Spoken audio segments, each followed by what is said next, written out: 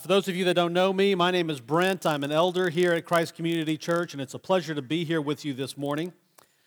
As we get into the book of Genesis this morning, I think it's important to orient ourselves a little bit. Orientation, being able to know where you are, is so important. I remember when Jessica, my wife, and I drove into the woodlands for the first time about 15 years ago. And of course, this was the age before GPS, before Waze and Google Maps or Apple Maps or whatever you like to use to get yourself around. But we drove into the woodlands after a long drive down from Nebraska, and we got here late in the evening. It was already getting dark in the area, and of course, we drove into one of the main streets of the woodlands, and we had no idea where we were. We thought we would look for the house that Jessica was purchasing the next day. We thought we would try to find it here in the woodlands. Thought it might be easy to just kind of recognize streets, to see certain landmarks. And of course, we were in for a rude surprise. We couldn't see anything behind the trees. And of course, with the darkness coming, with night coming, it made it even more difficult. Finally, after about 30 or 40 minutes driving around the woodlands, my wife noticed a water tower. And she had remembered from her trip down here that there was a water tower close to where her house was. And so we thought we had found it. We thought we were close. And all we had to do was find the street name because we knew the address. So we started driving around this water tower, seeing if we could locate the house. And of course, it was the wrong water tower. There's at least 2 or 3 here in the woodlands, and so we were at the wrong one. Even that landmark wouldn't help us. And of course, we found ourselves at the end of this, hour or maybe hour and a half long drive around the woodlands, where all wayward travelers should find themselves at the end of a long journey at Chick-fil-A. So we ended at Chick-fil-A off of Lake Woodlands and thought we would try again the next day in the light with a map. A map can be really helpful. Getting that 50,000-foot view can be really helpful to orient yourself about where you are. And I think it's really important for us to understand as we read through the book of Genesis that although it is written for us, it is something that we can use and that we must read and know and understand because it's useful for us. It was not written to us. The book of Genesis was written to the Israelites who had been wandering around in the desert for 40 years. It was written by Moses to the people of God to help orient them in the wilderness. And I'm not talking about physical orientation, although that could help. It was spiritual orientation as well. Israel had spent 400 years in Egypt, surrounded by gods, all kinds of gods, gods of the sun, God of the moon, God of the sea, God of the rivers, the God of death, the God of fertility, all kinds of deities. That was the culture out of which they were coming. And surrounding them on all sides were the gods of the Babylonians, were the gods of the Assyrians, were the Baals and the Asherahs of the Canaanites. And they were in desperate need of orientation. This God that had saved them out of Egypt, the question must have entered their mind, what kind of God is He? What kind of God are we to worship? And the book of Genesis helps them understand that the God that they are worshiping is fundamentally different than all of the gods around them. And in Genesis 1, we read of that God. We read of that different God that is different from all the national gods, all the petty gods of all the little parts of creation. This is a God, a transcendent God that is over creation. The name that we read of God in Genesis 1 is the Hebrew word Elohim. It's the general name of God.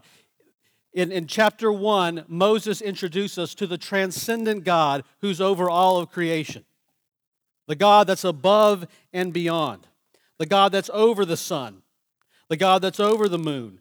The God that's over the seas, the God that's over the rivers, the one that is over the plants of the field, the ones that makes the crops grow, the one God who is over every living creature, including mankind. He's different from all other gods. He's the creator, transcendent God over and above all things. It's a 50,000-foot view that orients the Israelites in the spiritual wilderness of the culture out of which they've come out of and the cultures into which they are going. It helps them understand that their God is different. Their God is more powerful. He is bigger. But as we enter into chapter 2, especially into verse 4, we get a change of perspective. We've seen the map. We've seen the 50,000-foot view. And now the camera zooms in from the clouds and comes down to earth. There's that feature in Google Maps, if you've seen it, where you can actually take a little figure and you can place them somewhere on the map, and suddenly you're at ground level. And you can see the buildings and everything around you the way you would if you were standing right there. And here in chapter 2, we get that same kind of shift in perspective. We're not in the transcendent anymore. We're down on the ground level. And we read in verse 4 these words. These are the generations of the heavens and the earth when they were created, in the day that the Lord God made the earth and the heavens.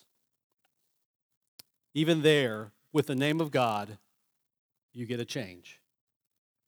You'll read in your Bible as you read that verse that this is the first time where God is described as the Lord God.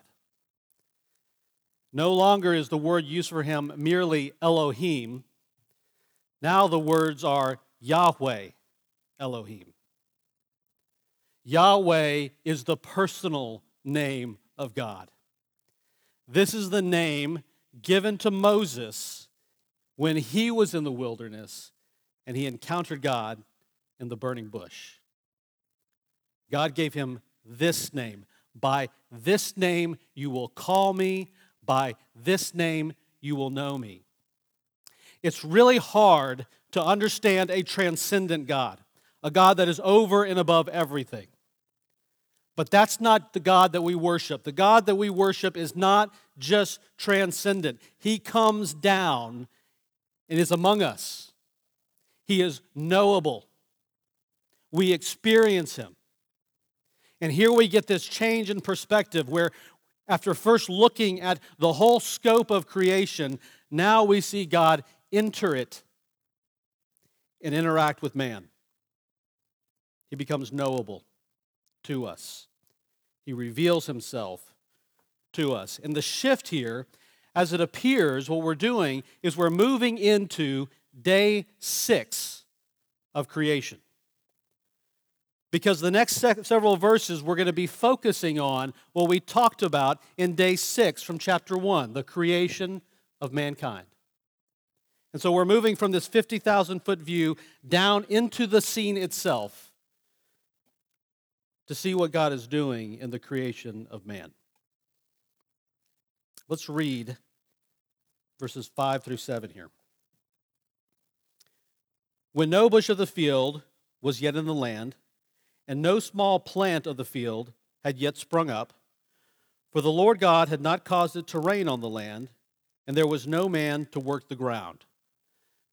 It could be tempting here to read into this text that no plants have been created. The specific plants that is being talked about here are plants of the field. They're crops. They are things that man makes from the earth as food for himself. None of those had yet grown up in the earth because there was no man, there was no person to cultivate that kind of produce. In verse 6 we read, "And a mist was going up from the land and was watering the whole face of the ground. Then the Lord God formed the man of dust from the ground and breathed into his nostrils the breath of life, and the man became a living creature." I want you to notice some details here. As we change focus from the big picture view down to the immediate view, we see this, that the Bible places this at a specific place, moment in time, before there was any man to work the ground. Before man. And the world worked a little bit differently before man was here to work the ground. So we're now in time. We're now part of the story. The story is moving on. But here's the important element. God creates man from the dust. From the dust of the ground, God creates man. The orientation that should be clear to Israel and that should be clear to us is that God is our creator. Before man was created, there was no concept of humanity at all.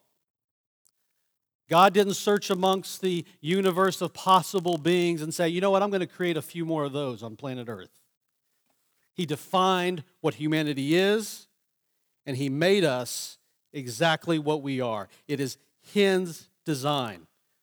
God defines who we are. This is very important to understand. One of the biblical images that you will see frequently throughout the Bible is the image of God the potter. God the potter with His lump of clay, forming it and fashioning it into something that He wants it to be. And the image of the clay is the image of us. God is the potter, and we are the clay. And He's turning us into something. There is a purpose behind His creation for us. There is a design behind His creation of us. There is a story involved. There is meaning to what God is doing. He has a purpose. He is creating something. The story of God and man in Scripture is the story of dust to glory. It's a story of dust to glory. God starting with the dust of the earth and then molding it into something that is ultimately glorious. In Ephesians 2, 8 through 10, the Apostle Paul concludes with it this way. Even at this point, you see echoes of the gospel. For by grace you have been saved through faith. And this is not of your own doing. It is the gift of God, not a result of works, so that no one may boast. And here's the crucial line. For we are His workmanship. This is that idea of formation at the beginning here. We are His workmanship. He is crafting something. He is making something. We are His workmanship, created in Christ Jesus for good works, which God prepared beforehand that we should walk in them. This idea of God taking something from the dust and fashioning it into something that is ultimately good, that does good things, carries all the way through all of Scripture, all the way to the end into the gospel itself. And here we find that idea in Genesis chapter 2, verses 5 through 7. The gospel is ultimately this: God completing His creation, perfecting it, redeeming it. And the Scriptures, from beginning to end, are the story of that redemption and of God bringing man from dust to glory. And this is so relevant in our culture today. It is so relevant in our culture because think of it this way. When you send your kids to school, if you have kids, or when you went to school, at some level, undoubtedly, you heard and became aware of the materialistic worldview of our culture. You see, we need orientation too, because like the Israelites, we come out of a culture that doesn't believe this. There's a materialism to our culture that says this essentially: you're nothing but stardust. You're nothing, really, at the end of the day, but a grown-up germ. You see, there is no purpose. Everything is random. There is no design. It just happened that way by chance. There is no story because there is no author of this creation. nothing has meaning. It really is meaningless. That's the worldview of materialism. The only thing that matters is matter. At the end of the day, the foundations of that philosophy can be summed up with the word nihilism. Nihilism. Nothingism. There's nothing to this creation. There's nothing at its foundation. There's nothing at its base. There's no story here. There's no meaning to any of this. Now the problem, and the culture knows this, with that narrative, and all the early philosophers that came to this conclusion were nihilists. They realized, there's really nothing to this. And if you press somebody who denies God, at the end of the day, they'll probably come to that same conclusion. But we can't live that way as humans. We can't live as if there's no purpose. We can't live as if there's no story behind anything. We can't live as if there's no design or meaning.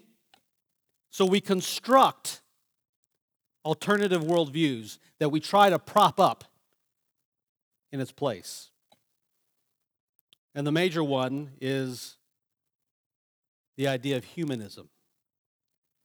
Probably more than any other age, we live in a humanistic age in which the culture places its faith in the indomitable spirit, the indomitable human spirit, our ability to pull ourselves up by our own bootstraps and make it happen.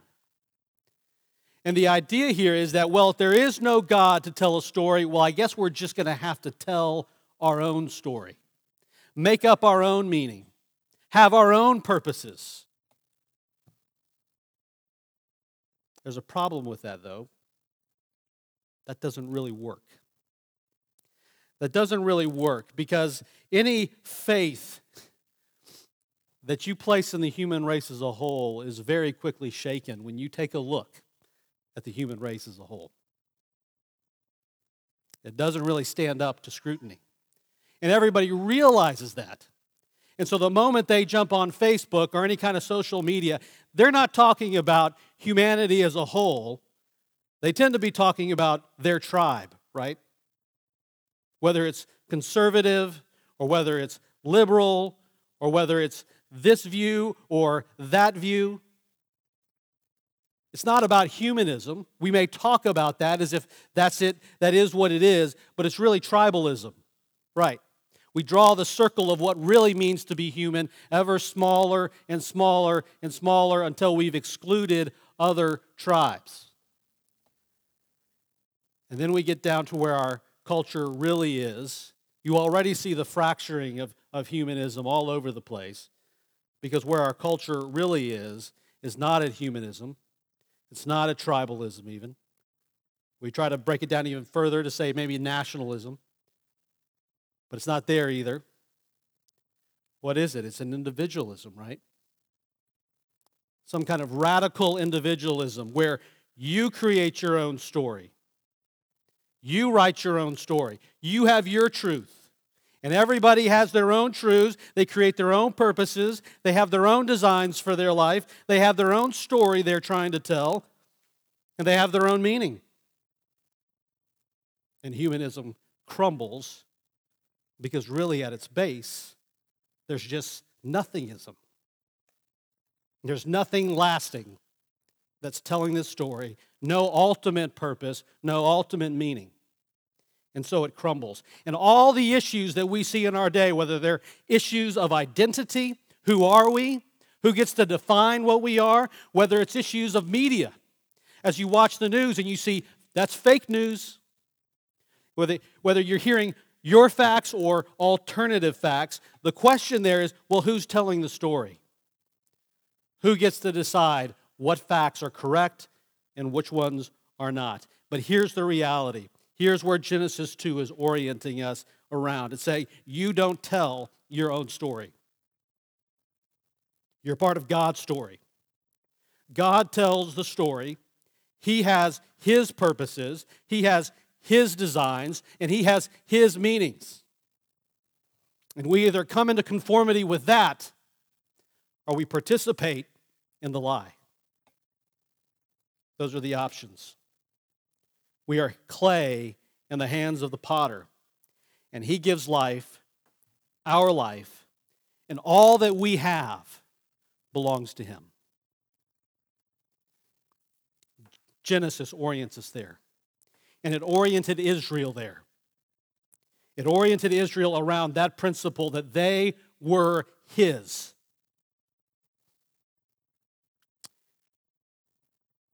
So think about that as Genesis is wandering around the wilderness, trying to decide where it is that they should go. Let's look at else how Genesis chapter 2 orients Israel around this God they are to worship. In verse 8 we read this, "And the Lord God planted a garden in Eden in the east, and there he put the man whom he had formed. And out of the ground the Lord God made to spring up every tree that is pleasant to the sight and good for food. And the tree of life was in the midst of the garden, and the tree of the knowledge of good and evil. A river flowed out of Eden to water the garden, and there it divided and became 4 rivers. The name of the first river is Pishon. It is the one that flowed around the whole land of Havilah, where there is gold. And the gold of that land is good. Bdellium and onyx stone are there. The name of the second river is Gihon. It is the one that flowed around the whole land of Cush. And the name of the third river is the Tigris, which flows east of Assyria.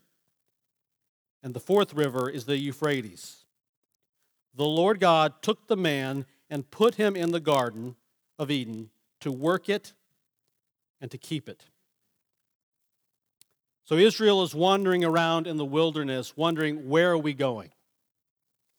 And God uses this story in Genesis to help orient them. I want you for a moment to see the parallels between Adam's condition and Adam's mission and Adam's purpose and the condition and the purpose and the mission of Israel. You see, Adam receives a place, a specific place that is identified by geographical markers. This is a real place, and he receives this place from God. He receives Eden from God. Israel has been promised the promised land. They've been given a place, and God is going to put them there. Adam receives a purpose. He is to serve God in this place by cultivating that garden. He's been given a purpose by God to serve him in the garden. Israel has been given a purpose to serve God in the promised land. They are to go into that land, root out the evil, root and stem, and plant righteousness there and allow it to grow and cultivate it by following the law. Adam receives provision. God plants in this garden trees to care for him, for food. He receives all the things that he would need to survive. Israel is given a land flowing with milk and honey, with fields they did not plant, with vineyards they did not prune, with cities they did not build, and God gives it to them for their provision. This orients them to what they are going to have to accomplish. But there are 2 trees in particular in this garden that I want to focus on for the rest of the sermon. The tree of the knowledge of good and evil and the tree of life. Now, I want to make clear as I talk about these 2 trees, I believe these are historical, real trees. Genesis 2 is not allegory, but it is significant. And what I mean by that is that although the trees in the Garden of Eden are not mere symbols, they are significant. They are signs that point beyond themselves to something far more important. And we can't miss that. But let's take a look at the trees as we have them here in Genesis. First, the tree of the knowledge of good and evil. Let's look at the name first. The tree, it's a tree of knowledge. Now, at first glance, there's nothing bad about a tree of knowledge, is there? That seems like a really good thing. And I think I know a little something about knowledge. You see, I went to school at the University of Nebraska. And at the University of Nebraska, one of the things that we know a thing or two about knowledge, because even in the middle of our football field, we have a big N that stands for knowledge. Okay? So we're serious about our knowledge. But knowledge is a good thing, especially the knowledge of good. How can that be bad? This is a good tree. I want to make it clear here that when you think about the tree of the knowledge of good and evil, you're not thinking of a bad tree. It shouldn't be painted in dark colors and ominous shades. It's a good tree. It's been put in the garden for a good purpose by a good God. But it's that last word in the name, isn't it, that leaves us with an ominous note, that brings the darkness to the name of this tree. The knowledge of evil. The knowledge of evil. I want to read Genesis 16 through 17. And the Lord God commanded the man, saying, "You may surely eat of every tree of the garden, including from the tree of life. But of the tree of the knowledge of good and evil, you shall not eat. For in the day that you eat of it, you shall surely die." You know, the way we get knowledge of evil is we disobey the commands of God. And the price of that knowledge is death. The wages of sin is death. And the price of the knowledge of evil is to experience in yourself and for yourself the greatest evil, which is death. The choice is clear. Either eat forever from the tree of life through obedience, have access to that tree of life forever and ever, or the tree of death, disobedience, and the loss of what God has just given to you. He has just breathed into this man life, and he's saying, "You disobey me, and I will remove that from you." So the orientation here for Israel is very clear, the application. They are about to enter the promised land.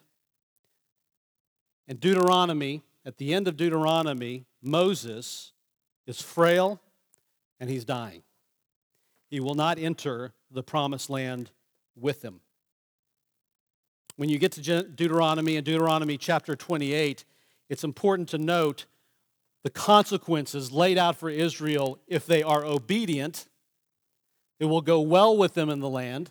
They will have all kinds of blessings. God will give them prosperity. He will give them long life. He will multiply their successes in battle, in commerce. He will make them a great nation if they are obedient. If they are disobedient, the second half of chapter 28 is one of the most difficult passages of Scripture to read. They're going to lose all of those good things that God had promised them. All of them will be taken away. As a matter of fact, in chapter 30, Moses looks at them and he says this in verse 15. He says this to Israel: "See, I have set before you today life and good, death and evil. If you obey the commandments of the Lord your God that I command you today, by loving the Lord your God, by walking in his ways, and by keeping his commandments and his statutes and his rules, then you shall live and multiply. And the Lord your God will bless you in the land that you are entering to take possession of it. But if your heart turns away, and you will not hear, but are drawn away to worship other gods and serve them, I declare to you today that you shall surely perish. You shall not live long in the land that you are going over the Jordan to enter and possess. I call heaven and earth to witness against you today that I have set before you life and death, blessings and curse. Therefore, choose life, that you and your offspring may live. Loving the Lord your God, obeying his voice, and holding fast to him, for he is your life and the length of days, that you may dwell in the land of the Lord, dwell in the land that the Lord swore to your fathers, to Abraham, to Isaac, and to Jacob to give them. You see, this story in Genesis chapter 2 is so important for Israel so that they might know that for them, the law is their tree of the knowledge of good and evil. It's their tree of the knowledge of good and evil. Israel, if you want to know good, obey my law. If you want evil, if you want to know it, disregard it. Disobey it. Obedience means life. Disobedience means death. The history of Israel is disobedience. It's sin and death. As a matter of fact, in the very next chapter, Moses knows this, and he says to them, I know that after my death you will surely act corruptly and turn aside from the way that I have commanded you. And God affirms what Moses says. They're going to choose as their first father did and choose death. And that's just not the story of Israel. That's the story of all of us. That's all of our stories. We need this orientation as much as Israel did, because that is our story. In Romans chapter 3, the Apostle Paul says, for all have sinned and fall short of the glory of God. All of us. And here's what you need to know about the tree of the knowledge of good and evil. It's at the tree of the knowledge of good and evil where we learn the truth about ourselves. We learn who we really are. And here is that truth, as hard as it is sometimes to hear. We are sinners in need of grace. That's what the tree of the knowledge of good and evil teaches us. That when it really comes down to it, when we really want to know evil, know ourselves. But here's the gospel. We have been given that grace. It is no longer for us the law that is our tree of the knowledge of good and evil. It is Christ. In John 14, chapter 1 through 7, or verses 1 through 7, Jesus says this, let not your hearts be troubled. Believe in God, believe also in me. In my Father's house are many rooms. If it were not so, would I have told you that I go to prepare a place for you? And if I go and prepare a place for you, I will come again and take you to myself, that where I am, you may also be. He's going to prepare a place. Not Eden, not a promised land, but a place with him forever. You see, there's another place that Jesus is giving his people.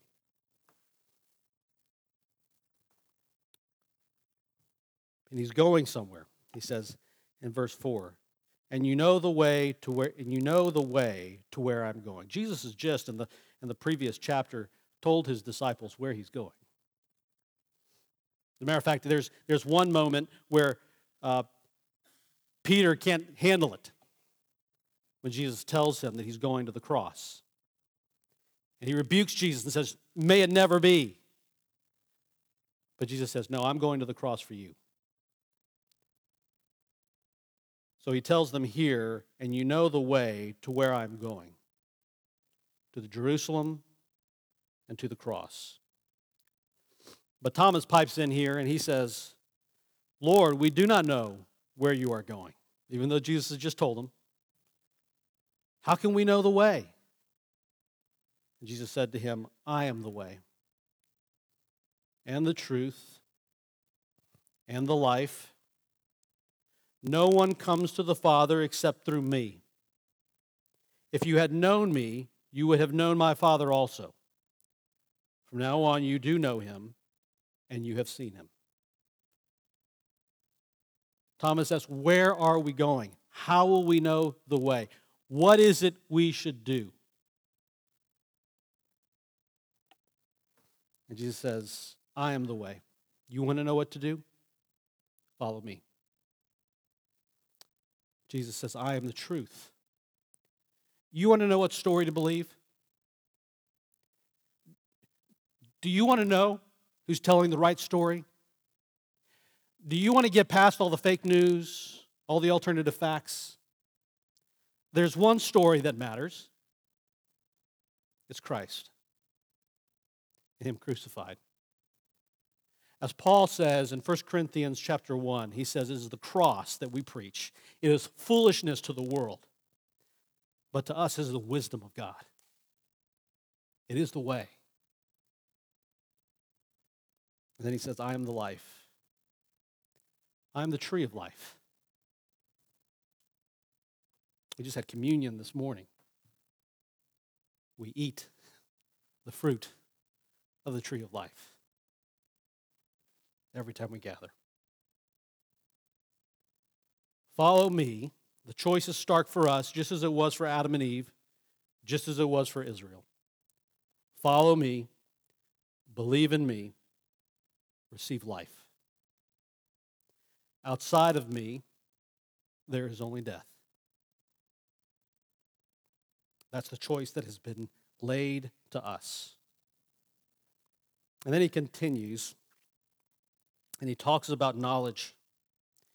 If you know me, Thomas, you know my Father. And it's my Father who is good. You want to know, have a knowledge of good? Know me. I'm also the tree of the knowledge of good and evil. Know me, and you can know good. The command is follow Christ, follow him to the cross. That's where he's going, right? He's going to the cross. Look to the cross. And here is what you find there if you will follow Christ to his cross and believe in Christ and him crucified. Here is what you will find there. That the tree upon which Christ died, that's the way Peter describes it in Acts chapter 2. It's the tree on which he died. The tree upon which Christ died is the tree of the knowledge of good and evil. On that tree, when we look at the cross, we see two things. One, we see the good man crucified. The righteous Son of God, the spotless Lamb of God, crucified for our sins. That's the second thing. The sins of the whole world placed upon him at the cross. There is no clearer example in all the world of good and evil in the same act. The cross is the tree of the knowledge of good and evil realized. And the one we read about in Genesis chapter 2 points forward to that moment. And that is the majesty of God's revelation in his scripture. How it all fits together. Dozens of authors over thousands of years driving towards writing about one event, the cross of Christ, outside of which there is no life.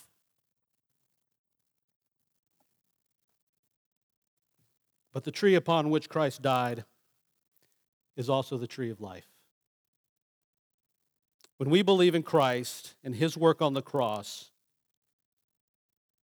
as Jesus says in chapter 14 of John, believe in me. Believe in God, believe also in me. When we do that, we have life. You see, we learn the truth about our God at the tree of life, at the cross. This has very practical implications for our lives. It may seem at some level like it's all high and deep philosophical or theological speculations or discussions, but it has very real and practical applications to our lives. And here's why it matters. That first line of John chapter 14, Jesus says this. He says, let not your hearts be troubled. Let not your hearts be troubled. We live in a world full of trouble. We live in a world that is acquainted very well with evil. There is tragedy all over the world. Viruses springing up in China. Floods, disasters, epidemics of all sorts, cancers, diseases, wars. Death comes in a million different ways. It is a world of sorrows. And even when we leave the abstract world, we get more specific with human sin. It's impossible to go a day without another lie being told, without more scandals that are made public, without murders, shootings, the nastiness of politics, abortion. I'd be remiss if I passed this week without noting Right to Life Week. And what is it, the 60th anniversary of Roe versus Wade or something like that? And even more personal, even closer to home, affairs, drug abuse, pornography. And when we leave even the abstract of other people's sins, we get even closer to home with our own sin. You see, our most intimate knowledge with sin shouldn't come from just looking at your neighbor. It should come from looking at yourself, from being painfully aware of your own failings, of your own sin. And if your hope is in some kind of vague humanism to save you, or the hope that your tribe is eventually going to win out at the ballot box or here or there in the culture wars, if your hope is in yourself, in your own individual efforts, then these troubles that I'm referring to are going to destroy you and leave you in despair. They'll expose that there is no foundation there, and all your hope will be swept away. However, a hope built on the transcendent God who created everything, on Yahweh Elohim, revealed to us in Jesus Christ, is a sure hope. The good news is that we can know the transcendent God who created us at the cross. I know I didn't finish my story about traveling here in the woodlands. When I arrived here that day, after we finished and found ourselves at Chick-fil-A, we were sitting at Chick-fil-A having a nice meal when I got a phone call from my mother telling me that my father had passed away that afternoon. My foundations were shaken. But I'll tell you what, they were not crushed. They were not crushed because fortunately my father, who up to that point had been the one who had oriented me spiritually, had done so in such a way that he had given me a strong foundation in the gospel. And it was because of that strong foundation that it was over the next weeks and months and years after that event that as I reflected upon it and other things that were happening in the world and my own sin, that the cross became bigger and more important. It became I gained more knowledge about my evil and the goodness of my God and the life that is in Christ. In Revelation chapter 22, verses 1 through 2, there's one final mention of the tree of life. There are no more mentions of the tree of the knowledge of good and evil. We know evil and we know good at the cross. But there is one more mention of the tree of the knowledge of life. Then the angel showed me the river of the water of life, bright as crystal, flowing from the throne of God and of the Lamb through the middle of the street of the city. This is a description of heaven. Also, on the either side of the river, the tree of life, with its 12 kinds of fruit, yielding its fruit each month.